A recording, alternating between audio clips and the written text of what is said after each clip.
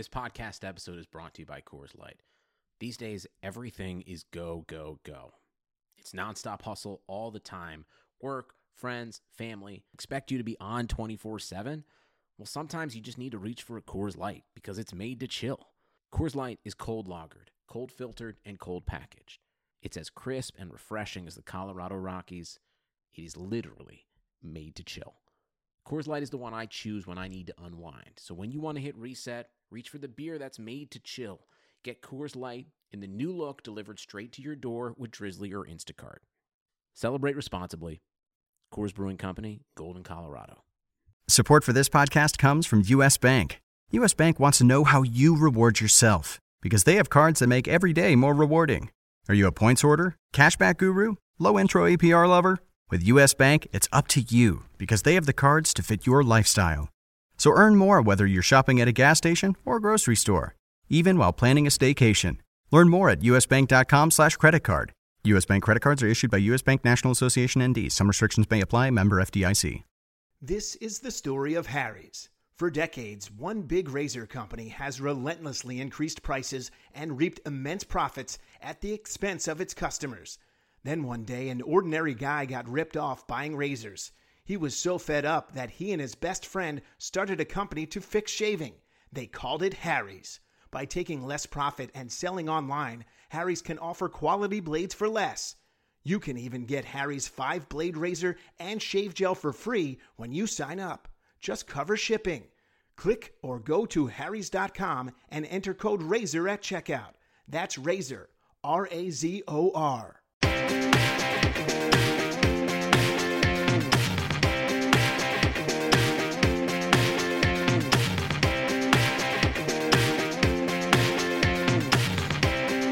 Hi there, hockey fans, and welcome to Puckcast with Statsman and AJ, RotoWire's hockey podcast show. I'm Paul Bruno, your Statsman, and you can follow me at Statsman22. And I'm joined, as always, by my co-host, AJ Scholz, who's a great follow at AJ Scholz24. I'll spell that for you because he's a great, great follow. AJ SCHOLZ24. And good morning, AJ. How you doing, buddy? Morning, Paul. Glad to be back on and here for all of our listeners. You were telling me before we got on the air, it sounds like we've got more and more people joining us. Yeah, our listenership is growing steadily, and I guess it's because you're giving out such good information, rivaling me with all the numbers that you're throwing in. I thought I was the only stats man on this show, but you're a worthy rival and a great co-host, providing all kinds of information, including some keen AHL updates from your neck of the woods there in Wisconsin area. So that's very cool.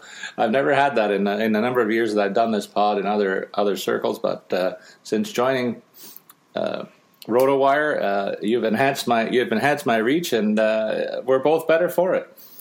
Yeah, absolutely. And as I do every week, before we get started here, just want to remind our listeners, throughout the week, if you have questions about your lineups, fantasy hockey, or just hockey in general, you can always tweet at us, and we'll try and answer your questions either during the week, or you can always, we'll look at some of those questions that come up and save some for the podcast as well. Exactly. Well, why don't we get into that with our weekly sweep, and we will start in alphabetical order as we always do.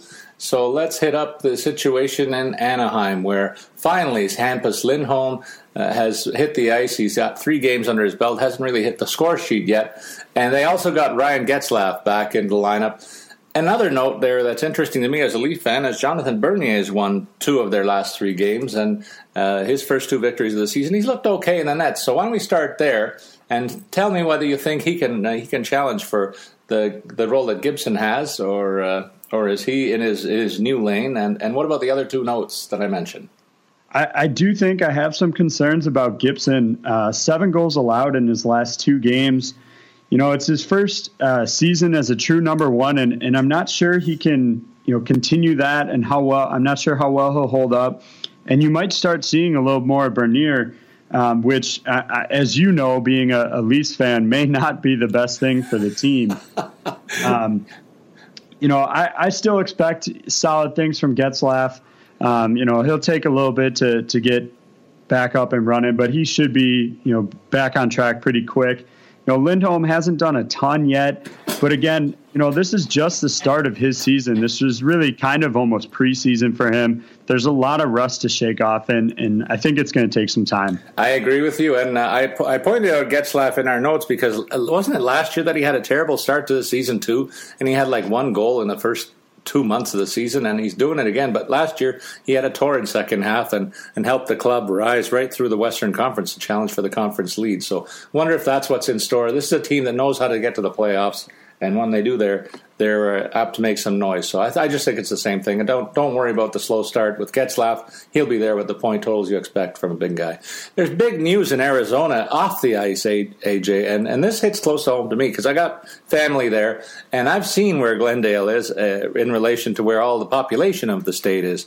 Glendale was a hockey outpost. That location was terribly chosen. Even the locals said, why do we have to drive over an hour to get to this arena in the middle of nowhere?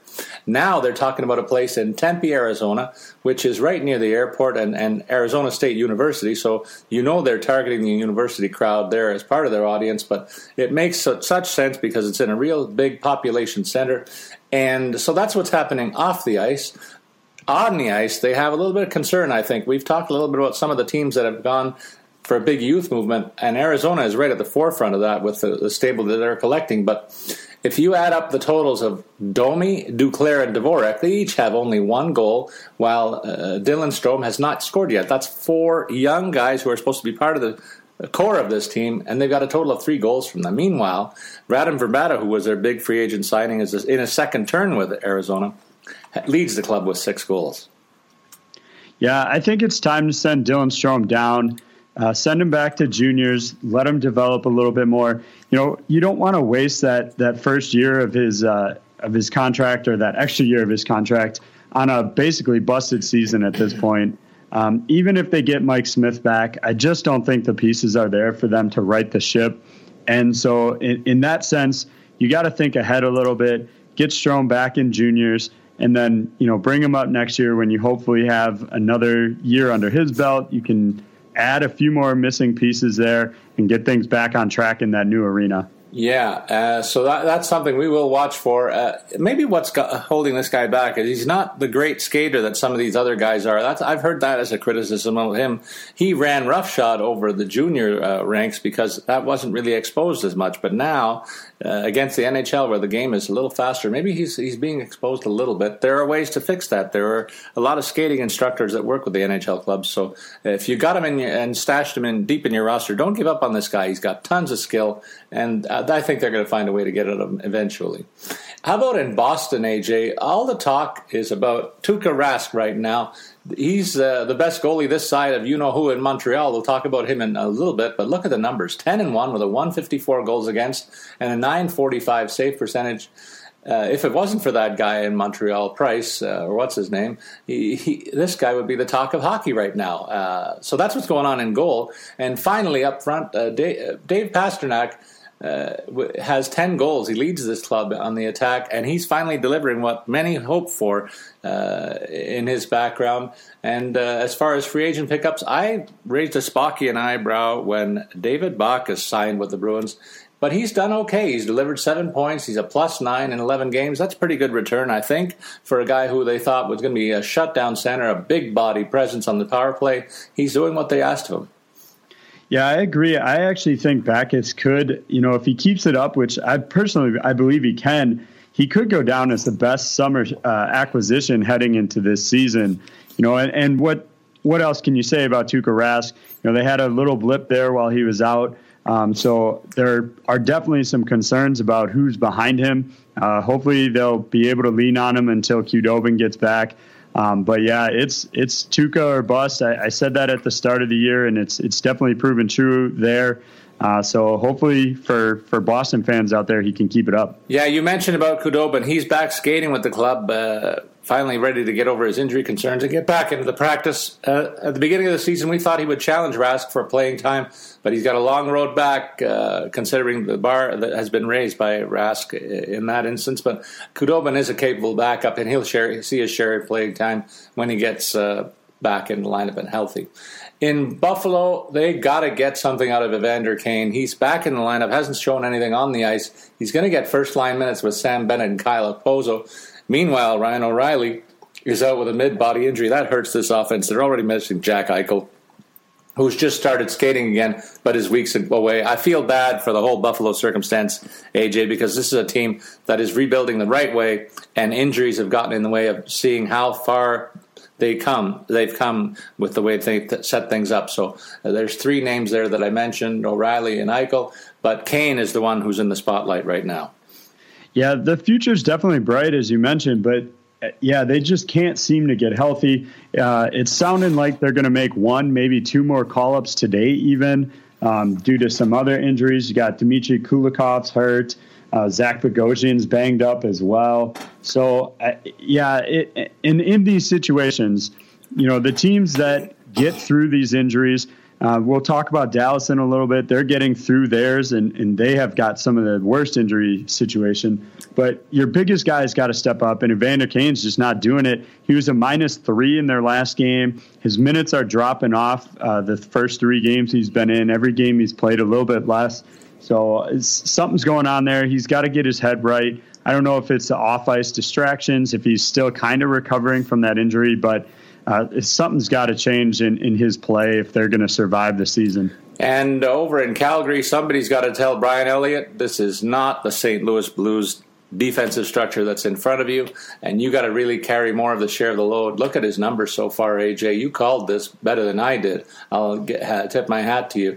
He's sitting there with a .336 goals against and a really bad .882 save percentage. It's not like he's seeing a ton of shots, though he is verging on about 30 in every appearance that he's had. That 3-8 one-loss record, though, is a glaring statistic that tells you all you need to know about that signing and where they're at. But up front, it's also made worse by the fact that their top line guys, Monahan and Gaudreau, are both sporting -10 rating.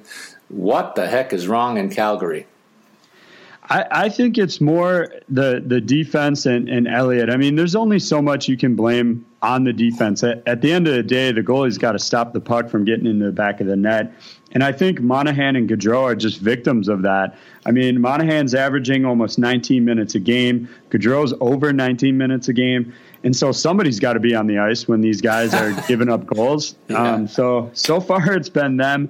It's definitely a concern if you're a fantasy owner of either of those players, but their on-ice production, especially Johnny Hockey's numbers, it means for me, I'd be willing to overlook that plus-minus rating. Maybe I bring in another guy to kind of even them out who's got a good plus-minus but doesn't have the numbers, and basically make one really good player out of 2 guys in that case. Yeah, there are more and more teams that don't have the depth to have a solid first liner doing that. We see that around the league, and maybe that's the model they have to follow. A great suggestion as you put your coaching cap on. I hope that some of the coaching guys are listening to these podcasts to take advantage of that tip. It's a good idea. In Carolina, this is a team that's starved for goals, and I look at a guy who is flying in the face of that trouble, and that's Sebastian Aho. I got to see this guy play in the World Juniors for Finland a couple of years ago. Really impressed me. Big body presence and great offensive skill. He's kind of like Patrick Laine light, I will say, if I can compare. He got 9 points in 14 games. For them, but on the flip side, there's got to be a little bit of concern on defense. They made a high pick out of Noah Hannafin, and all he's got to show so far is 7 assists, but a -8 rating. I wonder if there's too much pressure on this kid to carry the offensive load. One guy that might help in that regard from the blue line is Ryan Murphy, a guy that's a local talent here that I got to know a little bit about, and he's a bit short in stature, but boy, he's got tons of skill, and I think they're bringing him along really slowly, waiting for the light to click there, and if it does, they got a real bonus on their hands on the blue line. So what do you think about the Carolina situation, the 3 guys that I mentioned right there? It's definitely not going to get better defensively in the short term. You got Justin Falk going on IR. Yeah. He's going to be out for a little bit. So that's going to put even more pressure on guys like Hannafin, and it'll get Ryan Murray some play time. So maybe that'll help kind of ease him in a little bit more, get him on the ice. But I'm not seeing a whole lot of scoring on the back end from them. And the one thing I want to highlight here for fantasy owners, it can be easy to overlook a team like this. They're third worst in the league in terms of the standings. And sometimes you just want to not touch a team like this, but there are scorers on this team. Paul, you mentioned Sebastian Aho. Would be a great pickup if he's available in your league. And in some cases, I'm not suggesting all the time, but in some cases, you got to overlook how bad a team is and try and pick out the diamond in the rough there. See, that's one difference between you and I. Sometimes when I prepare for a season-long draft, particularly, I put a big X through a club like this and move on because I don't want to be part of any global scoring crisis. But your point is taken and well made, because they're even on the worst teams, there's got to be some guys that play power play minutes, first line minutes, and those guys can't help but get scoring points just by accident, even in those high return circumstances. In Chicago, one guy who I'm surprised that it took Artem Anisimov to become noted as something of an offensive force, because last year and this year he's been surrounded by the same tandem of Panarin and Kane, and that's all you hear about in Chicago's offense when you hear about that team. And yet Anisimov, who was a 42-point man last season, is now sitting with 17 points in 15 games. He's better than a point-per-game pace, and surely, to goodness, going to smash that 40-point mark and finally be a part of the offensive fun that the other guys are having there. Another young guy that's worth mentioning is Tyler Mott. They've had to make a changeover in philosophy in Chicago because they have so many big contracts. They fit this rookie in. He's got 6 points and a +5, but it's worth noting that he's just sustained a lower body injury, and he'll be out for a couple of weeks. But I like what he brought to the table for this club, and they probably can't wait to get him back in there and let him pick up where he left off. Yeah, Mott was a little bit of a surprise for me. I did not see him coming. Kind of came out of nowhere just because, as you mentioned, Paul, they don't normally toss rookies into the Wolves there in Chicago, but he's definitely done well. And, yeah, I'm not sure why it did take so long for Anisimov to start clicking with those other guys, but I'm expecting closer, if not breaking 50 points. I think you're dead on there. He's going to have a career year. Yeah, I think so too. In Colorado, we'll move on over there. There's a team that's struggling with production from the blue line. They've got some names back there that make you think it shouldn't be as bad as it is. And I'm thinking primarily of Eric Johnson and Tyson Barrie. They've both been very disappointing. And more troubling than that is Semyon Varlamov is really struggling in net. He's got a goals against well over 3 and a save percentage under 90%. And those are two glaring figures that make me wonder if Calvin Pickard is going to pass him in the goalie depth chart, because Pickard is sitting there with a 208 goals against and a 92% save percentage. Maybe that's one of the ways they can start to right this ship, but they need more production out of the defensive leaders. And then Nate McKinnon has got to do better than 8 points and a -5 in 14 games as well. Absolutely, Paul. Nothing's really going right in the Mile High City. I do think it's time to switch over to Pickard. I think he's earned his chance to be a number one. And offensively, you mentioned it. In their last 7 games, they've lost 5, and the combined total of those 5 losses for score was 4-20. Wow. So yeah, nothing is going right there. And they are going to get Blake Como back, but they're also going to miss Matt Duchene. So guys coming in, guys coming out. Something's got to give here. They got to figure something out. And I do actually think a lot of this goes back to Patrick Waugh's surprise departure. I don't think anybody was prepared for that, and I think it threw the organization into chaos a little bit. You know what? That harkens back to a conversation we had in our preseason episode, and I thought it was totally unfair and earned Waugh the moniker for my rant of the week. You don't bail on a team that close to training camp. It was a shot across the bow of the entire organization, and they're still paying for it as far as I'm concerned. And if they ever get a team in Quebec City, this guy is probably ticketed to get a trying job there. But I hope that people that are around that situation realize what he's done twice in his career. I'll do a mini rant again. He walked out on the Canadiens after a blowout loss years ago, and he walked out on another organization when he didn't get his way in terms of the coaching reins here. That guy's toxic as far as I'm concerned. I have nothing good to say about him. One team that I do have lots of good to say about is my second favorite club. They went on a rampage against the Montreal Canadiens. We talked about that, had some fun with it, but they did it again. They've got 2 blowout wins under their belts in the last little while. But the key right now for a Columbus team that is looking at better fortunes all of a sudden is that Sergei Bobrovsky is really playing lights out hockey. In 12 games, a .233 goals against average, a 93% save percentage. These are stats that the former Vezina Trophy winner is more known for than the struggles that he had in the last year and a half. So I'm really pleased to see that. I wonder if they can bottle up some of the offense. So they're scoring at better than 3 goals a clip, but a large chunk of those goals were in 2 games. You wonder if there's some consistency in the offing going forward. Yeah, it has me a little bit concerned about picking up any of their players that might be on the waiver wire, just because I'm worried that those stats are a little bit inflated, that they're not actually going to be able to sustain those numbers over the course of the season. But you hit the nail on the head with Bobrovsky. Bob's probably looking at 3rd best goalie right now. With those numbers, any other year he'd be sitting at number 1 maybe, and a leading candidate for the Vezina. But with Price and Rask performing as they are, somehow he gets pushed down to 3rd. Almost a forgotten man in some ways. Yeah, and you know what? We can't give a proper assessment of the Dallas Stars situation. You already touched on the fact that they're still nursing a whole whack of injuries on the offense. Consider like the likes of Jason Spezza only playing 9 games so far.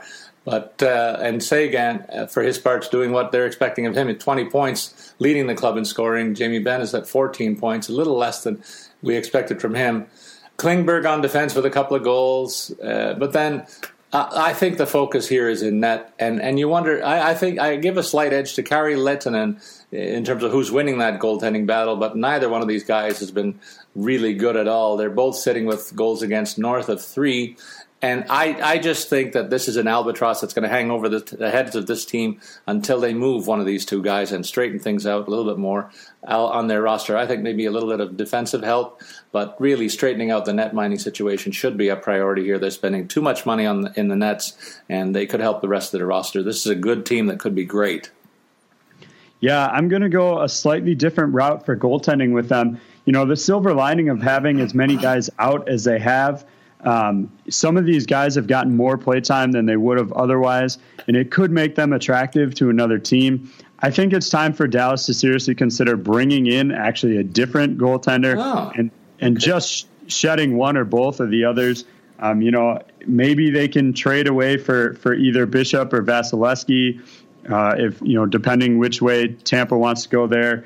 Convince Pittsburgh to give up Fleury, or maybe even make a play for Jimmy Howard.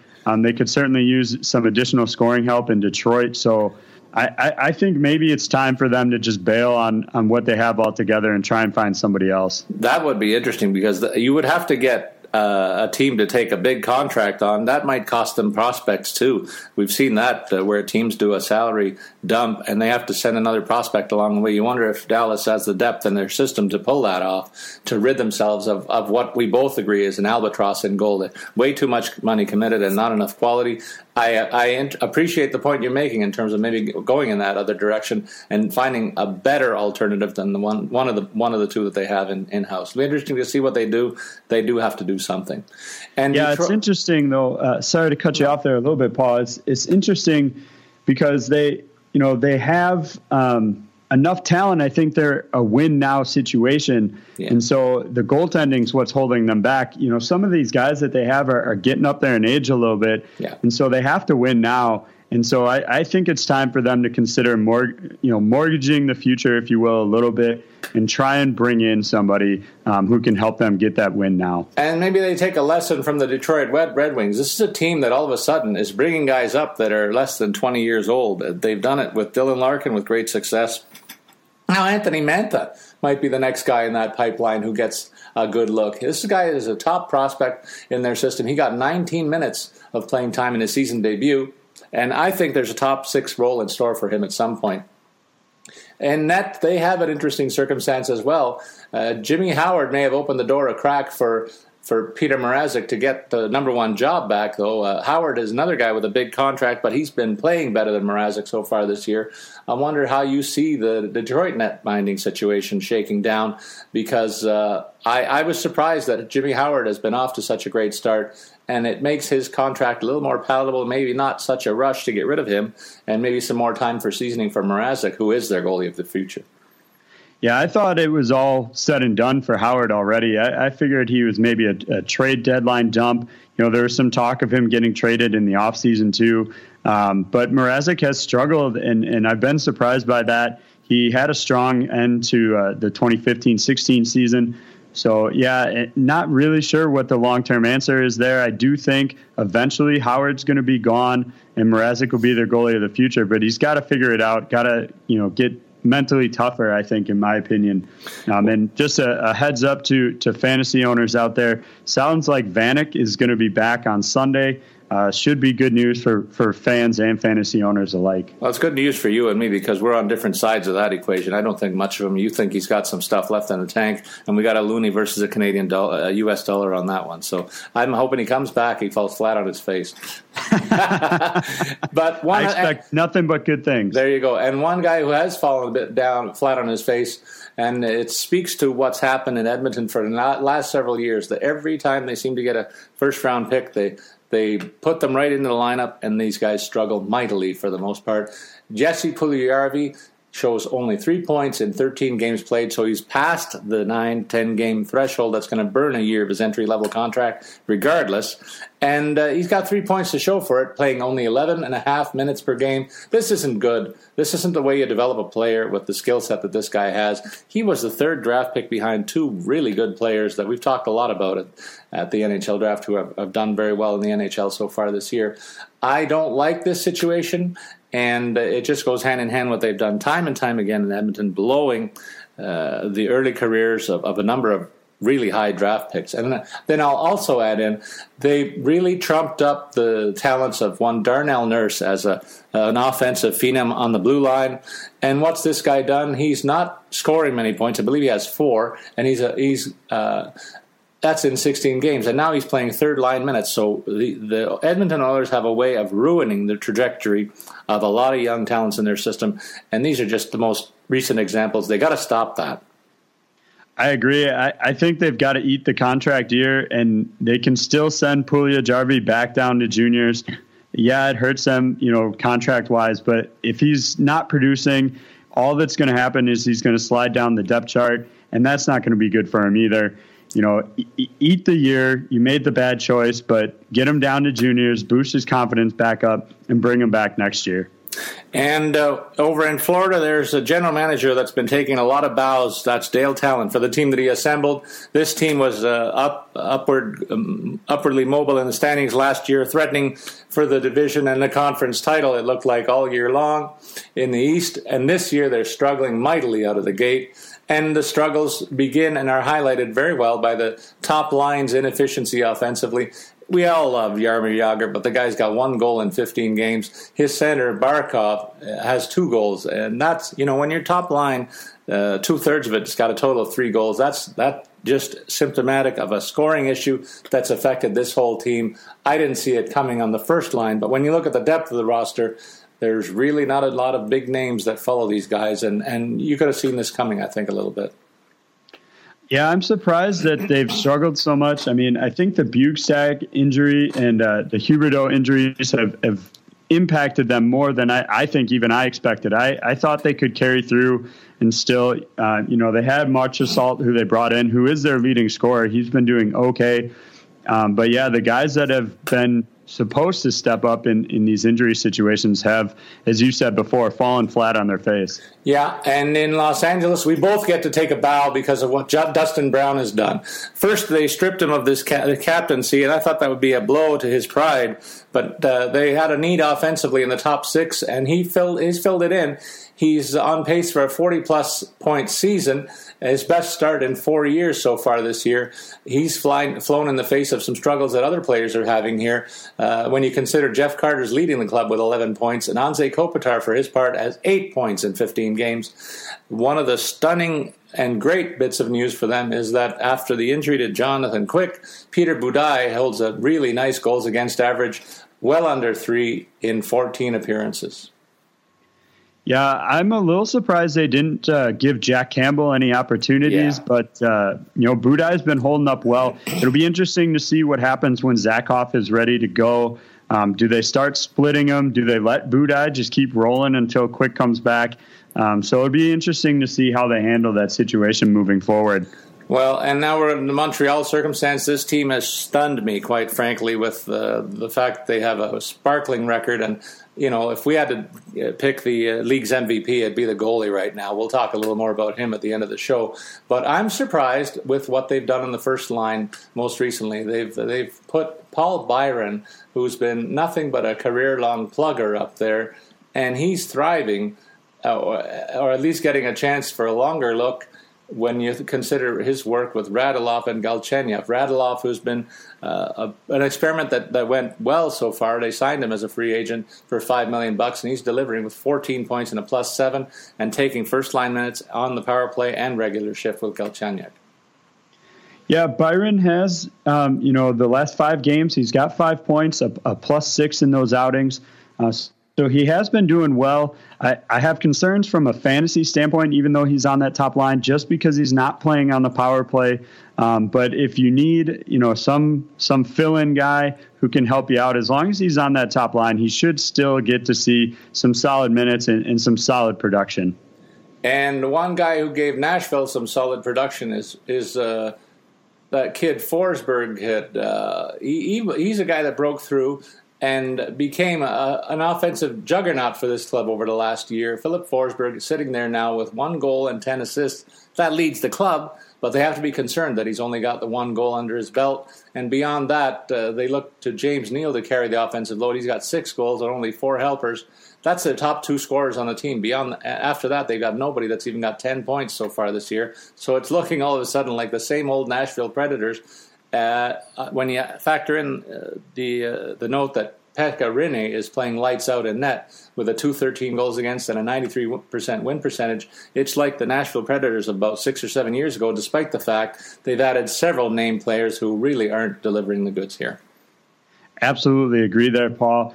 I think some of Forsberg's goal struggles have been that he's kind of shuffled around the lines here and there. He's been up on the top line. He's been down on the third line. He's definitely moving around. And I personally, you mentioned coaching earlier. I like to have consistency in lines. I want guys to get to know each other better. I want them to gel together so that some of that communication, both on and off the ice, becomes nonverbal. So I think that's what's holding Forsberg back. I'd like to see them just find a fit for him and just stick him there. And you mentioned Pekka Rinne. I think some of the fans in Smashville had heart attacks yesterday when Mrazek got called up. It sounds like it was just a maintenance day. Rinne should be back. I expect Mrazek to maybe already be back on his way up my way to Milwaukee. Maybe you can give us a minor league scouting report on Mazanec, and we'll see how that turns out. New Jersey Devils, this is a second team that we've talked about that for me gets a big X through it. Look at the scoring, the distribution. They've only got 3 guys with over 6 points in 14 games played. And again, Corey Schneider deserves a Purple Heart in net, 2.24 goals against average. That's lost in the middle of this lack of offense in New Jersey.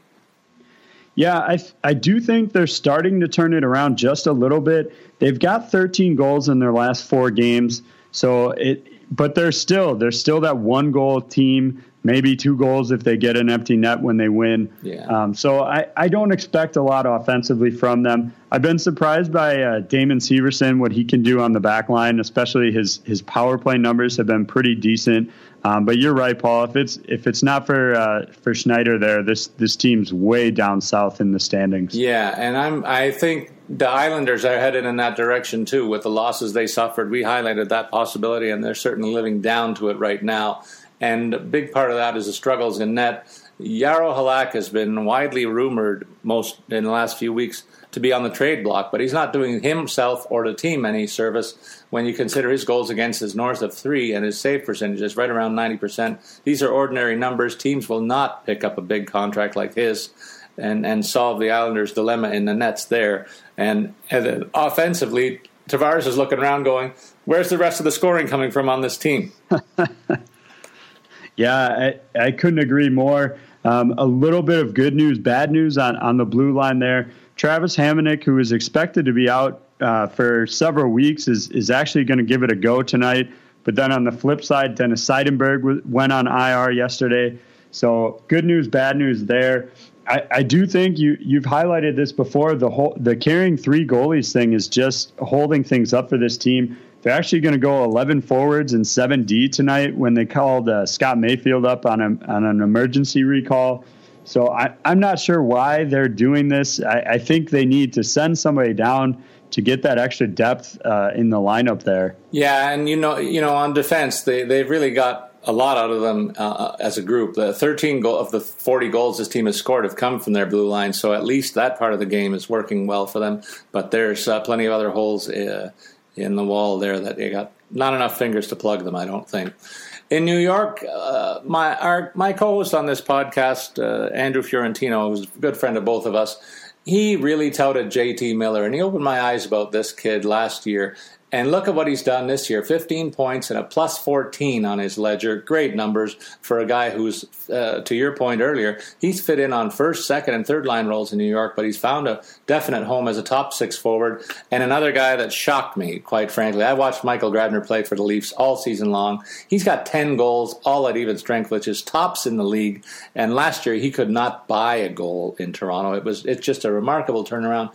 I don't know if I would pin my hopes on him, but of the two, I certainly have more expectations for Miller to keep things up in this regard. Yeah, Grabner's on an unbelievable pace. I'm right there with you, Paul. I did not see that coming. You mentioned the 10 goals. Last season, he only had 9. He only had 8 the year before that and 12 the year before that. So, I mean, he's on a pace that he hasn't done. He had 34 back in the 2010-11 season.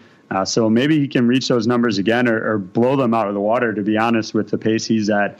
I think he's definitely the biggest surprise on that team. How about in Philadelphia, one guy that I really like in fantasy because he plays a lot of power play minutes as well as first-line minutes is Claude Giroux. He leads the NHL with 10 power play points so far. But I got to tip my hat also to the 38-year-old defenseman, Mark Streit, who is fighting the ghost for power play time. There, he's got 10 points, and he's tied with Gostisbehere in that regard. So the Flyers are getting the scoring from their expected sources, and I really like what I saw out of Wayne Simmons. He came back. He's a Toronto native, and he came back to the Air Canada Centre last week and put on a great show in a tremendous hockey game. The Leafs wound up winning, but that's a big-body player that can play the game at a high tempo, and I got time for those types of players on my team, so I wanted to highlight these guys. That some performances were expected, others were not, but the Flyers certainly are a team that compels you to look at them because of the vast number of options they have offensively. Yeah, I have to tip my cap to Claude Giroux as well, which physically pains me to do. But he's playing fantastic. As you mentioned, those power play numbers are tops in the league, and it's hard to beat that when you're looking for production on your either daily or season-long lineups. I do think one interesting thing with this team, Michael Neuwirth is going to be on IR with an injury that he picked up. And Steve Mason hasn't been performing well performing well either. I think it's time this team should consider turning things over to Anthony Stolarz. I think he's been performing well in the AHL, solid numbers, solid wins, and I think he can outperform either Mason or Neuwirth, even if they were both healthy.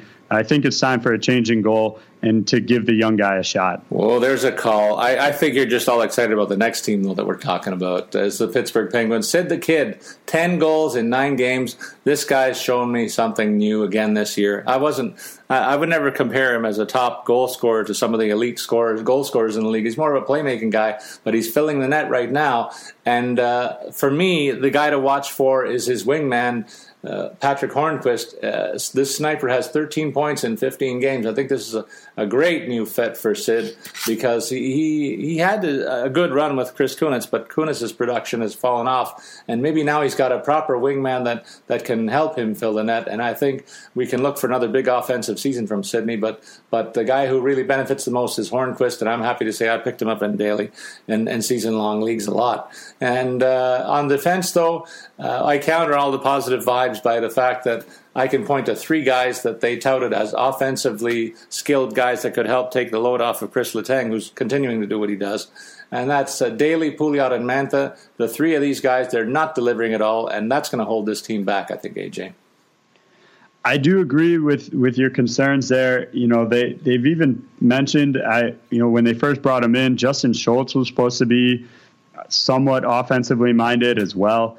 It's definitely something that they're missing. If they do decide to deal Fleury, that might be where they need to address it on this team. And you mentioned Patrick Hornqvist paired up with Sidney Crosby.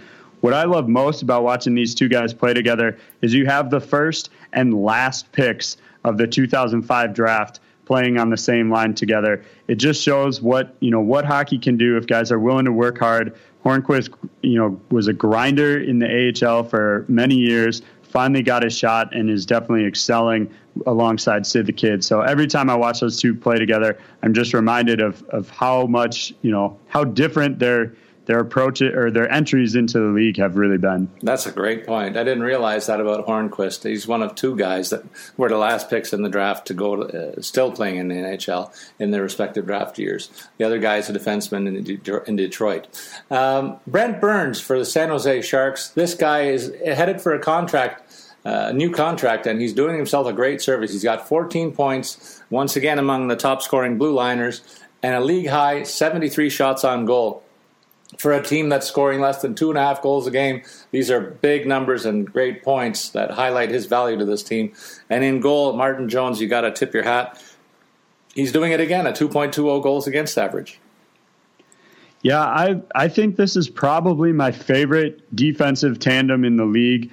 You can't have an offensive guy like Brent Burns without a solid, stoic defenseman paired up with him, and that's exactly Paul Martin. Yeah. Obviously probably a little bias there. He is a former Pittsburgh guy. I'll just throw it out there, but I love this D pairing. I think they complement each other extremely well. And I think this is what some of these other offensive-minded guys need. I think this is part of what's caused problems for Roman Josi and PK Subban, is that they're both offensively minded. My concern for them in goal is if anything were to happen to Martin Jones, because Aaron Dell is a very untested commodity. And so if Jones goes down, it could completely sink their season. Well, I'm going to have to watch out for that. They're certainly also squeezing out good value out of the two Joes, the big and little guy, Pavelski and Thornton. So maybe they got one more long run in them, but boy, they got to look at a youth movement there sooner rather than later. Hertl and Nieto might be at the forefront of that, and they're showing well as well so far this season. Over in St. Louis, after Vladimir Tarasenko's 17 points, there's nobody on the forward ranks who's got over 10. And on defense, Alex Pietrangelo, the only D-man who's scoring at all. And in net, Jake Allen's been only ordinary so far. So this is a team that I thought had all the boxes checked at the beginning of the season, but there are some gaps that are showing up here.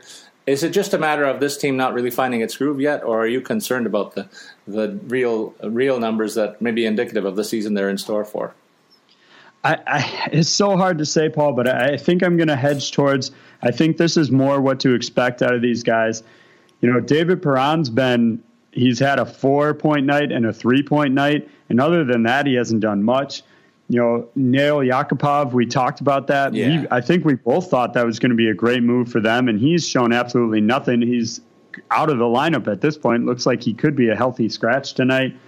And there's so many pieces here. It's confounding why they aren't gelling, but I think this is what to expect for the entire season, unfortunately. Very good, very good. And then what about in Tampa? We talked a little bit about the goaltending situation, so we can get quickly past this. Vasilevsky's stats are way better than Workhorse Bishop at this point, and we both think a trade needs to happen. This might be the last piece in the makeover, the salary reconfiguration that Steve Yzerman's pulled off with some great results. So maybe this is the last move in that whole puzzle. And I think it also has an impact on the Las Vegas expansion shadow that's looming now as teams have to prepare for their protected lists and so on. And you've got to believe that if one of these goalies is available, they'll be the guy that heads out to Las Vegas.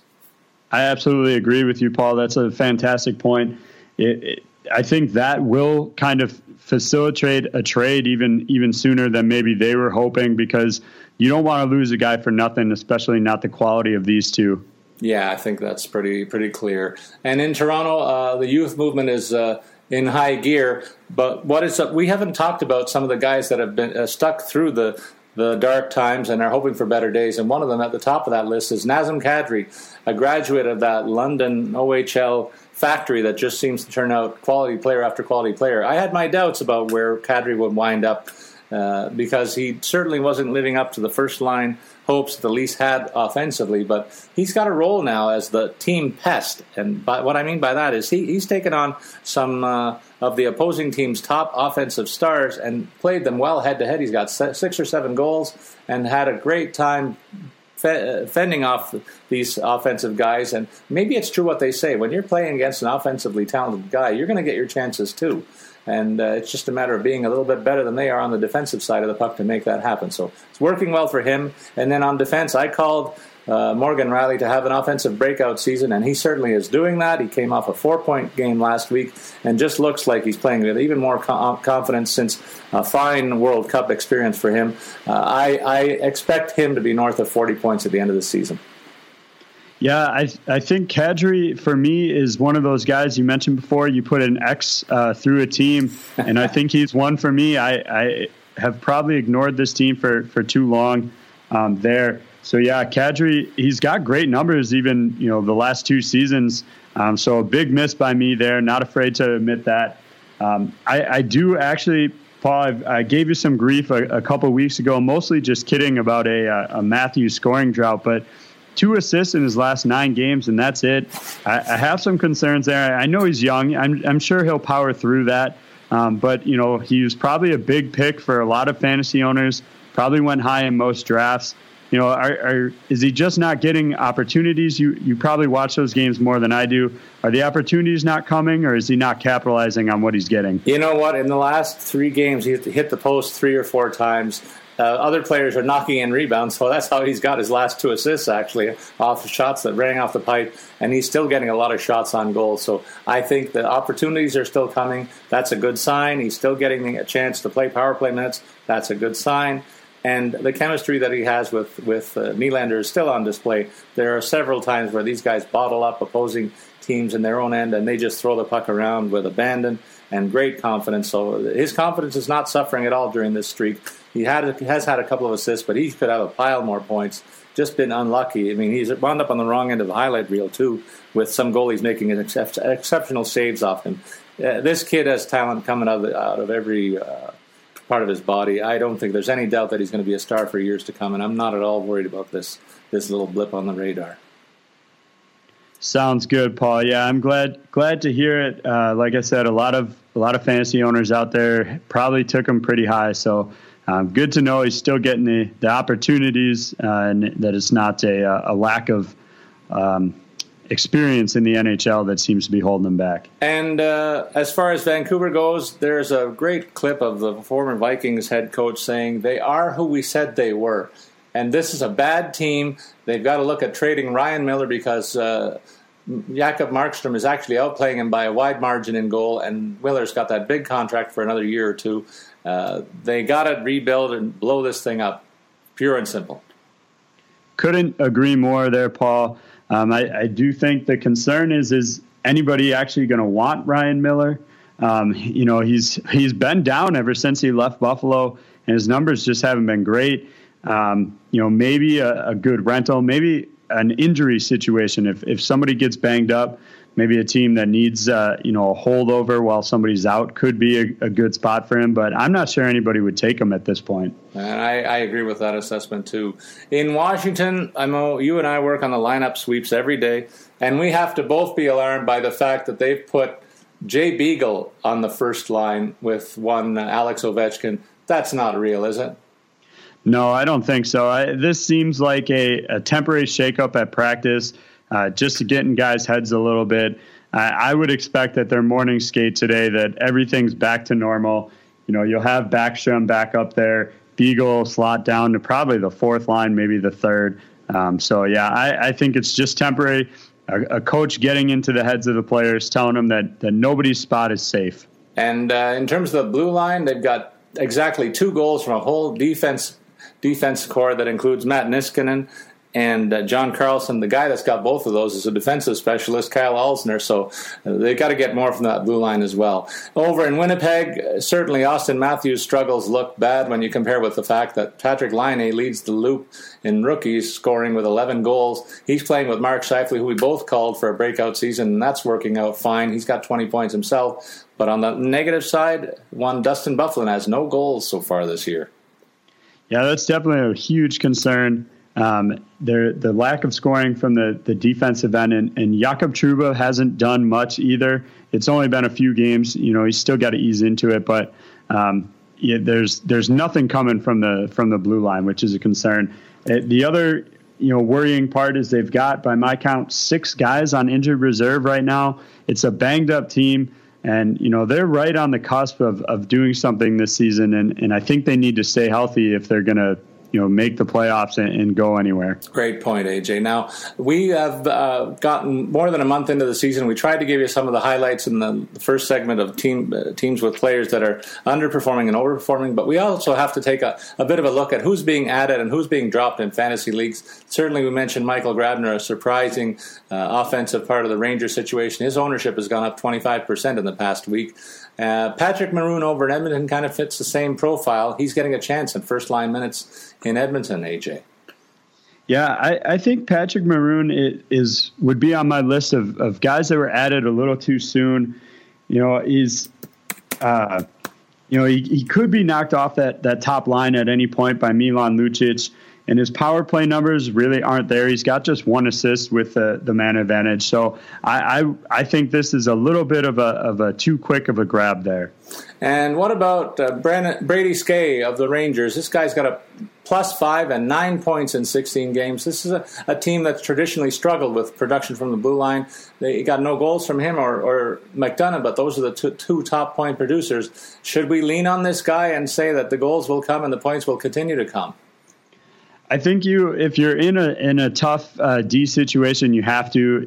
Points from the blue line seem to be a little bit down this year. It's hard to find a guy that can at least provide some consistency. And anytime you can get a guy that plays on a power play, it's a must add, I think. And in Winnipeg, a couple of years ago, they drafted a smallish player. They've got a ton of big guys, so they could afford to fit a little guy. And they're Nikolai Ehlers. And they expected big offensive things to come from him. He's got 14 points in 17 games. Maybe the future is now. Do you buy? I do buy on him, especially given the injuries there in Winnipeg. I think he's going to get some play time for a little bit. You may have to try and either sell him or drop him right before some of those banged up guys get healthy, because he could slide down the depth chart there. But for now, I think he's a great ad. And another guy that I think is a great ad is I love a guy like Nick Foligno. This guy can play the game any way you like. He's a big body player who can fly up and down the ice, but also doesn't mind the heavy going. And so far he's got 16 points, a +6, and 7 points on the power play. Some of that was in those blowout games that we mentioned, but he's going to get those opportunities all season long. And you mentioned Jacob Trouba. What do you expect from this kid going forward? There's a lot of people buying into him right now. I think it's another add too soon guy. He's only 2 games in, but he doesn't have any points, and I think it's going to take him time to get up to speed. I think I would hope that most people who picked him up have room to stash him for a little bit, that they were trying to get ahead of the curve a little bit, because I don't think he's going to do much in the next week or two. It'll take him a little while to get adjusted, but if you can stash him, if you've got the empty spot, it's not a bad guy to have, once he gets acclimated. And one guy who's gotten acclimated out of a circumstance in Dallas is Antoine Roussel. This guy, all of a sudden, finds himself in a top 6 role and delivering the goods. 11 points, +3 on the plus-minus, some points on the power play. Is he taking advantage of this short-term opportunity enough for you to say he retains a role in that regard when the big guys come back? He's not, in my opinion, Paul, because I think he's playing on borrowed time here. Sharp and Egan, I think, are getting close. If you picked him up, he's definitely done some good things for you, but I think you need to time his drop right at the right time. Maybe you can trade him away and get something for him right before Sharp and Egan return to the lineup. And then we'll close this part by saying there's 2 goalies there. One guy, Peter Budaj, who's taken advantage of John Quick's role. His ownership is up to 61% in fantasy leagues. And I think that's a short-term thing, but you got to ride the hot opportunity. The more interesting one for me is the one we teased a little bit about, Jimmy Howard and Peter Mrazek in Detroit. Howard's ownership has seen a spike, but I think Mrazek's the guy they got to lean to long-term, don't you? Even this year. Yeah, I agree. I think between the two of them, I would buy on Budaj first. I think the uncertainty there as far as when they're going to get, quick back makes it, a better option. I think Mrazek's the long-term solution in Detroit. So I think Howard's numbers are eventually going to drop off a little bit as they try and get Mazanec, back up and running. Yeah, and then in Chicago, let's look at some of the guys that are headed in the other direction. Richard Panik is no longer on the first line in Chicago, so you wonder, is his star on the decline permanently, or do you think he gets another chance to revive the early start? I think he's someone that you should be holding on to. He did drop out of the top 6, got bumped by Marian Hossa there, but he's still a young player. He's going to have those up and downs. I think if you can stash him away and keep him until he gets, warmed up again a little bit, I think he's worth keeping. I wouldn't drop him quite yet. And another guy on the negative side of the ledger, Michael Neuwirth. Is he injured? What's the status with this guy in Philadelphia? Do you think he's going to be a part of the mix before too long? What do we do with him? I would dump him immediately. I think his numbers have been bad to begin with, so I would have dumped him just because of that. But you add in the injury. As I mentioned, Anthony Stolarz is coming in, and I think that's the way that Philadelphia should go in net over even Mason. But even if they continue doing what they're doing, Neuwirth and Mason have been splitting time, which you never want, especially in your season-long leagues, and his numbers just aren't there. I think this is honestly, I think it's a dump that should have never happened. I don't know why you would have picked him up in the first place, but, maybe there's some Flyers fans out there that just felt they wanted their hometown goalie, but I wouldn't have started with him in the first place, so get rid of him if you can. One more name on this list that I want to highlight in Calgary. We touched on the fact the defense is not delivering. TJ Brodie was one of those guys in the last year that was a 40-point guy. His star is really in decline, symptomatic of what's gone on in Calgary, really. But I think there's a lot of talent there. I wouldn't dump this guy right now. Scoring defensemen aren't that easy to find, and I say he gets the ship righted. Do you agree? I do agree. I like the fact that he's still getting minutes on the power play. They clearly haven't given up on him yet. That team is going to be what it is. They're going to hurt you periodically, but I think Brodie can get back on track. Okay, let's remind people that we're not here to talk about hockey. We have to also give a nod to our friends at FanDuel for the great opportunities they present on the football side. Fantasy football fans have all the victory every Sunday with FanDuel. Fantasy football for everyday fans. There's new contests starting every week. No busted season. Just pick a contest, choose your team, and watch your score in real time. New this year, there's an upgraded experience, AJ. Get even more contest variety. Try beginner contests for new players only. Settle a score with a friend in a head-to-head deal. Try a 50-50 contest where the top half win cash.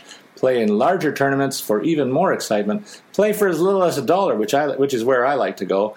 The choices for every budget. AJ, in terms of our experiences, I can say, and I'm looking forward to the next time I go on the air with my DFS podcast, NFL podcast host, John McKechnie.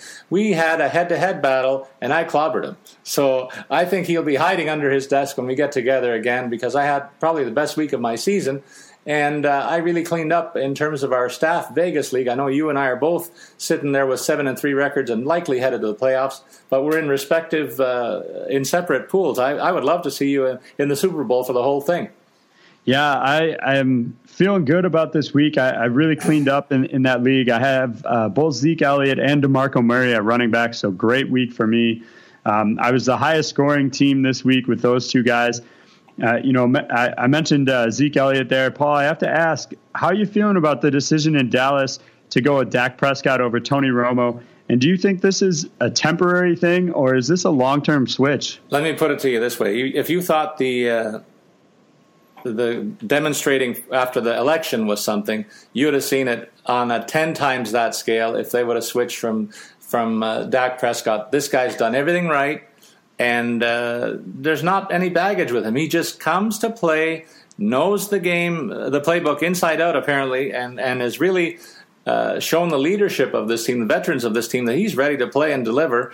And there's been no off-field distractions, really. The guy seems to be the real deal. He's outperformed two guys that were higher than him in terms of the draft, and that's that he's beaten them handily in head-to-head action. So he's well insulated by the quality of this team. There's no reason to make a change now. They're 8-1, the best record in football. You don't change the quarterback in that circumstance. No way, no how. So let's continue with the read. We've talked about some players that have been good for us, but we invite people to play in the RotoWire Championship that's going on at FanDuel. You can get there by going to fanduel.com/RW RotoWire-Championship. That's fanduel.com/RotoWire-Championship. Have all that fantasy football has to offer, friends. FanDuel, be sports rich. There's a special offer right now for new users, in fact. They get a free 6-month subscription at RotoWire with a $10 deposit on FanDuel. Go to fanduel.com/RW. Not only will you get that free subscription, but you'll have that $10 available to play with on FanDuel as well. That's over $40 in value for just $10. Go to fanduel.com/RW. And going to fanduel.com is what we're doing right now with our lineups for tonight's games. There's a big slate of 13 on the schedule. Who do you like at center, AJ? So I'm going to start off with, I'm going to pay up a little bit for Mark Scheifele, 7,500. He's just been on a tear lately. The team's been doing well too. I really like him to put up some points there. And then for my other center, I'm going to go with Hayes at 4,900. This is more of a matchup pairing. They're going up against Vancouver, and I like him, against whoever they put in goal, to be honest with you, in Vancouver tonight.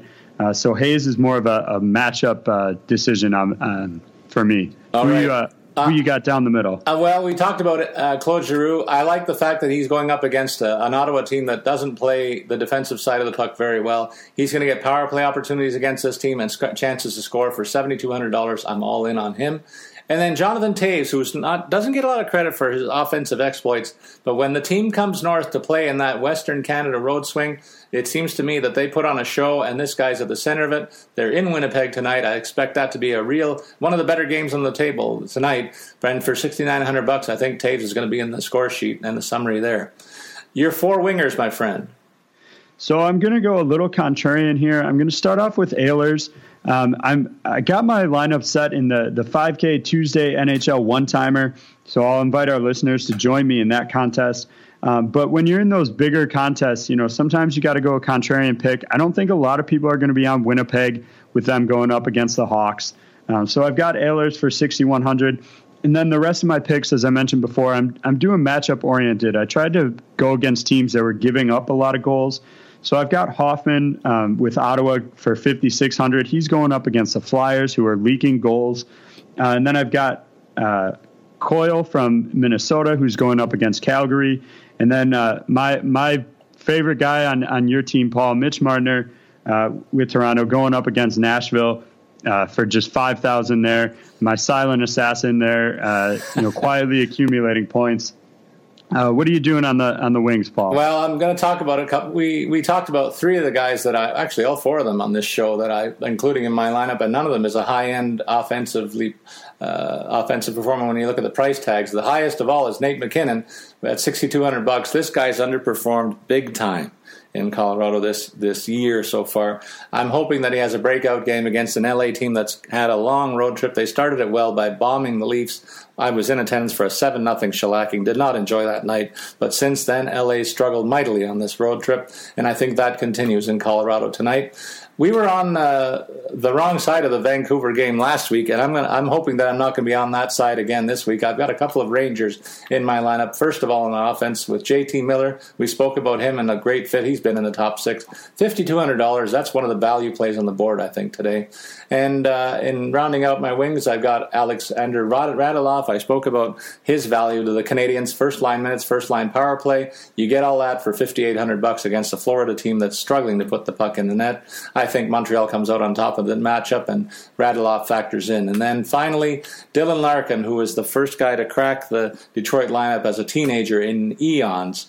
He's still the real deal out there and getting top 6 minutes. And in a big game, a home game for Detroit against Tampa, this is a huge rivalry game and an important battle that I think he has to come out on top. For $5,300, I'm all over this one.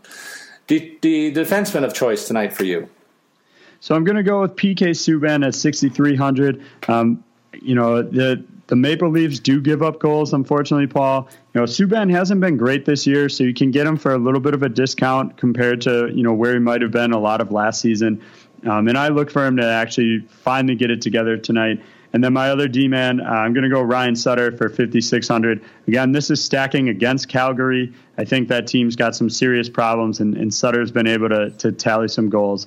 Paul, what do you got for your blue line? Well, one of the guy that I talked about earlier in the show, and I'm going to make a homer pick. Morgan Rielly is among the top scoring defensemen. I predicted a breakout season for him, and he's looking all the world for that. He's still, I guess FanDuel doesn't believe in him because he's south of the $5,000 plateau. So I'm on that one at $4,900. Tough to score against Nashville, but I think if the Leafs get any offense, it'll start with number 44. So I'm happy to put him in tonight's lineup. And then I'll round out the defense with Ryan McDonagh, who is a first pairing guy on the power play and regular minutes.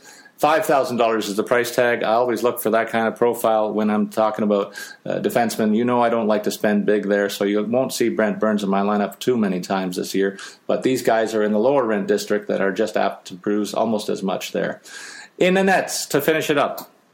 So I'm going to go with Craig Anderson. He's 9,000 tonight. He's been playing outstanding for much of the year. And again, this is a matchup one. He's going up against the Flyers, who have been somewhat disappointing. I think he can get the win against them. But yeah, I love what Anderson's doing, especially with all the off-ice stuff. That's got to be a tough distraction for him. No question. What about you in net, Paul? I'm going to pick Martin Jones for San Jose. I talked about the fact the guy's got a 2.20 goals against. That's probably what Carolina's scoring is for the whole season to date. So I like the fact that it's a shutdown defense against a team that struggles to score. And I get that for $8,500. To me, that was an easy pick, one of the easier ones on the board when you're looking at likely goalie wins. Now, let's get to our favorite part of the show. We talk about the stud of the week. I teased it in the opening. Carey Price, my goodness, what can you say about this guy? He's undefeated this year and really almost undefeated going back the last couple of years in terms of all the goals against, being under 2, shutouts coming on, and all this guy does is win and infuse this team with a confidence and expectation. They're undefeated at home. Easily the league's MVP if you were to stop the season right now. Yeah, he's got the best start to an NHL season for a goaltender all time with the 10 consecutive wins. He needs 7 more to reach Gillis Gilbert, who admittedly I had never heard of, who had 17 in a season. Do you think he can get there, Paul? That's Gilles Gilbert. He's French. Where's the French side of you, man? He was a Boston goalie of note, partnered with Jerry Cheevers. I saw him play the tail end of his career. A pretty good goalie for his part, but Boston had a really good team in front of them, just as the Canadians do. When I look at Carey Price, I got to say this is one of a few Montreal Canadiens that I like as a player. It's a team when you're a Leaf fan, you don't like the Montreal jersey, you don't like the Montreal players, but there's a couple of guys that transcend that, and Carey Price is one for me. You came up with an interesting rant of the week. It's probably one that we could make every year at this time with the Hall of Fame, so I'll let you run with it. Yeah, so for the rant of the week, I went with the Hockey Hall of Fame and them limiting the number of players that get in to just 4. I'm certainly not suggesting it be anything crazy like 10. We don't need to be, plugging guys in just for the sake of plugging guys in. But when you have only 4 slots and then you have a player like Teemu Selanne who's a lock to get in his first year next season, you're looking at only 3 spots still being open next year. And it really creates a logjam. To briefly touch on 2017, you've got Timo, he's a lock for sure. But then you're deciding between Chris Osgood, Paul Kariya, Jeremy Roenick, Alexander McGillney, Dave Anderchuk, just to name a few. And those last 2 guys, McGillney and Anderchuk, are already in their 9th year of eligibility. And so it seems like a mistake to limit it to 4 years. I like what baseball does with kind of the voting, and whoever reaches a certain percentage, that's how many guys get in. It's not necessarily capped. Maybe you could speak to some ideas there, Paul, a little bit about what you think.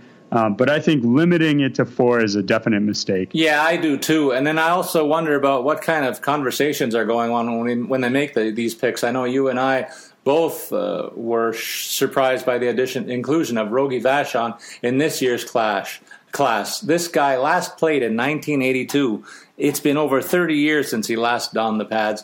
Why is he getting in now? Well, the fact of the matter is his stats looked a lot better when he retired than they do now. He was the 5th highest goalie in terms of wins at the time of his retirement. Now he's not even in the top 20, I don't think. And the goals against average was right around 3, middling numbers when he was playing behind a powerhouse Montreal team for the bulk of his career, and also a pretty good Los Angeles team as well.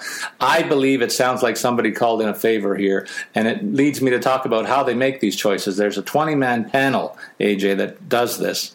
And basically, one guy stands up in that room, makes a case for a player, and it could be because a friend of that player caused him to do so. Well, in this case, it's clear to me that it was Scotty Bowman, who's on the board selection committee, who has a loud voice in that room, who stood up for Rogie Vachon, and he won support just because of his profile more than Rogie Vachon's, if I might say. And then you look at some of the names you mentioned, Mogilny and Andreychuk. I cannot believe that both of these guys are still waiting to get in when a guy like a Clark Gillies, who was lucky to play with Mike Bossy and Brian Trottier, is already in, and he scored like 250 goals less than both of these guys. So it baffles me, but it's just on a case-by-case basis, and that's a shame. Yeah, I'll be honest, Paul. I had never heard of Rogie. How did you say that last name again? His full name is Rogatien Vachon, another French name. You got to go to French studies, my friend. But Rogie Vachon, he was a goalie of some repute. He also backstopped Canada in 1976, arguably the best team that Team Canada's ever iced. So he had some high-profile opportunities, 3 Stanley Cup wins, but boy, he wasn't the signature player in any of those contests as far as I'm concerned. Yeah, and to your point, Paul, I think it says a lot that, I'm in my late 20s and I've never heard of the guy. I do remember watching Andreychuk and Mogilny play together for the Sabres, and I have to just say, having grown up in Buffalo at that time, I can't believe that team never won a cup, but it is what it is. They had some real good talent there. But yeah, I think it's time for a change in how they decide these guys. Well, AJ, I'm going to inform our listeners, I'm going to go on vacation for the next week and understand that you've already found someone to work with on the next episode of Puckcast. We went a little long on this one because I want to have my average words per week stay up there, I think, is my motivation. I'm not sure how to take the fact that you replaced me so quickly, but why don't you tip off our listeners about who's going to be joining you in the co-host chair next week? Yeah, so I'm going to be joined by RotoWire NHL managing editor and resident Red Wings fan, Mike Gay. Mike is he's not only knowledgeable about all things hockey, but he's also a big DFS player. Certainly, there's no replacing the stats man. But Mike G should be a great guest fill-in while you're away. Well, I'm going to tune into the pod, probably listen to it on the beach in Florida, and I wish you good luck in the captain's chair, and encourage our listeners to tune in next time when AJ takes the lead chair, and I'm sure you're going to do a great job with that. That's going to do it for this week's show. Reminding you to send your comments or questions on Twitter. Follow AJ at AJ Scholz 24. That's AJ SCHOLZ 24, or Z if you're in Canada. And you can follow me, Paul Bruno, at Statsman22. We ask you to look out for Puckcast Hockey Pod every week at RotoWire so that you get the latest news and our tips to stay ahead of the competition in your fantasy contests. So long, everybody.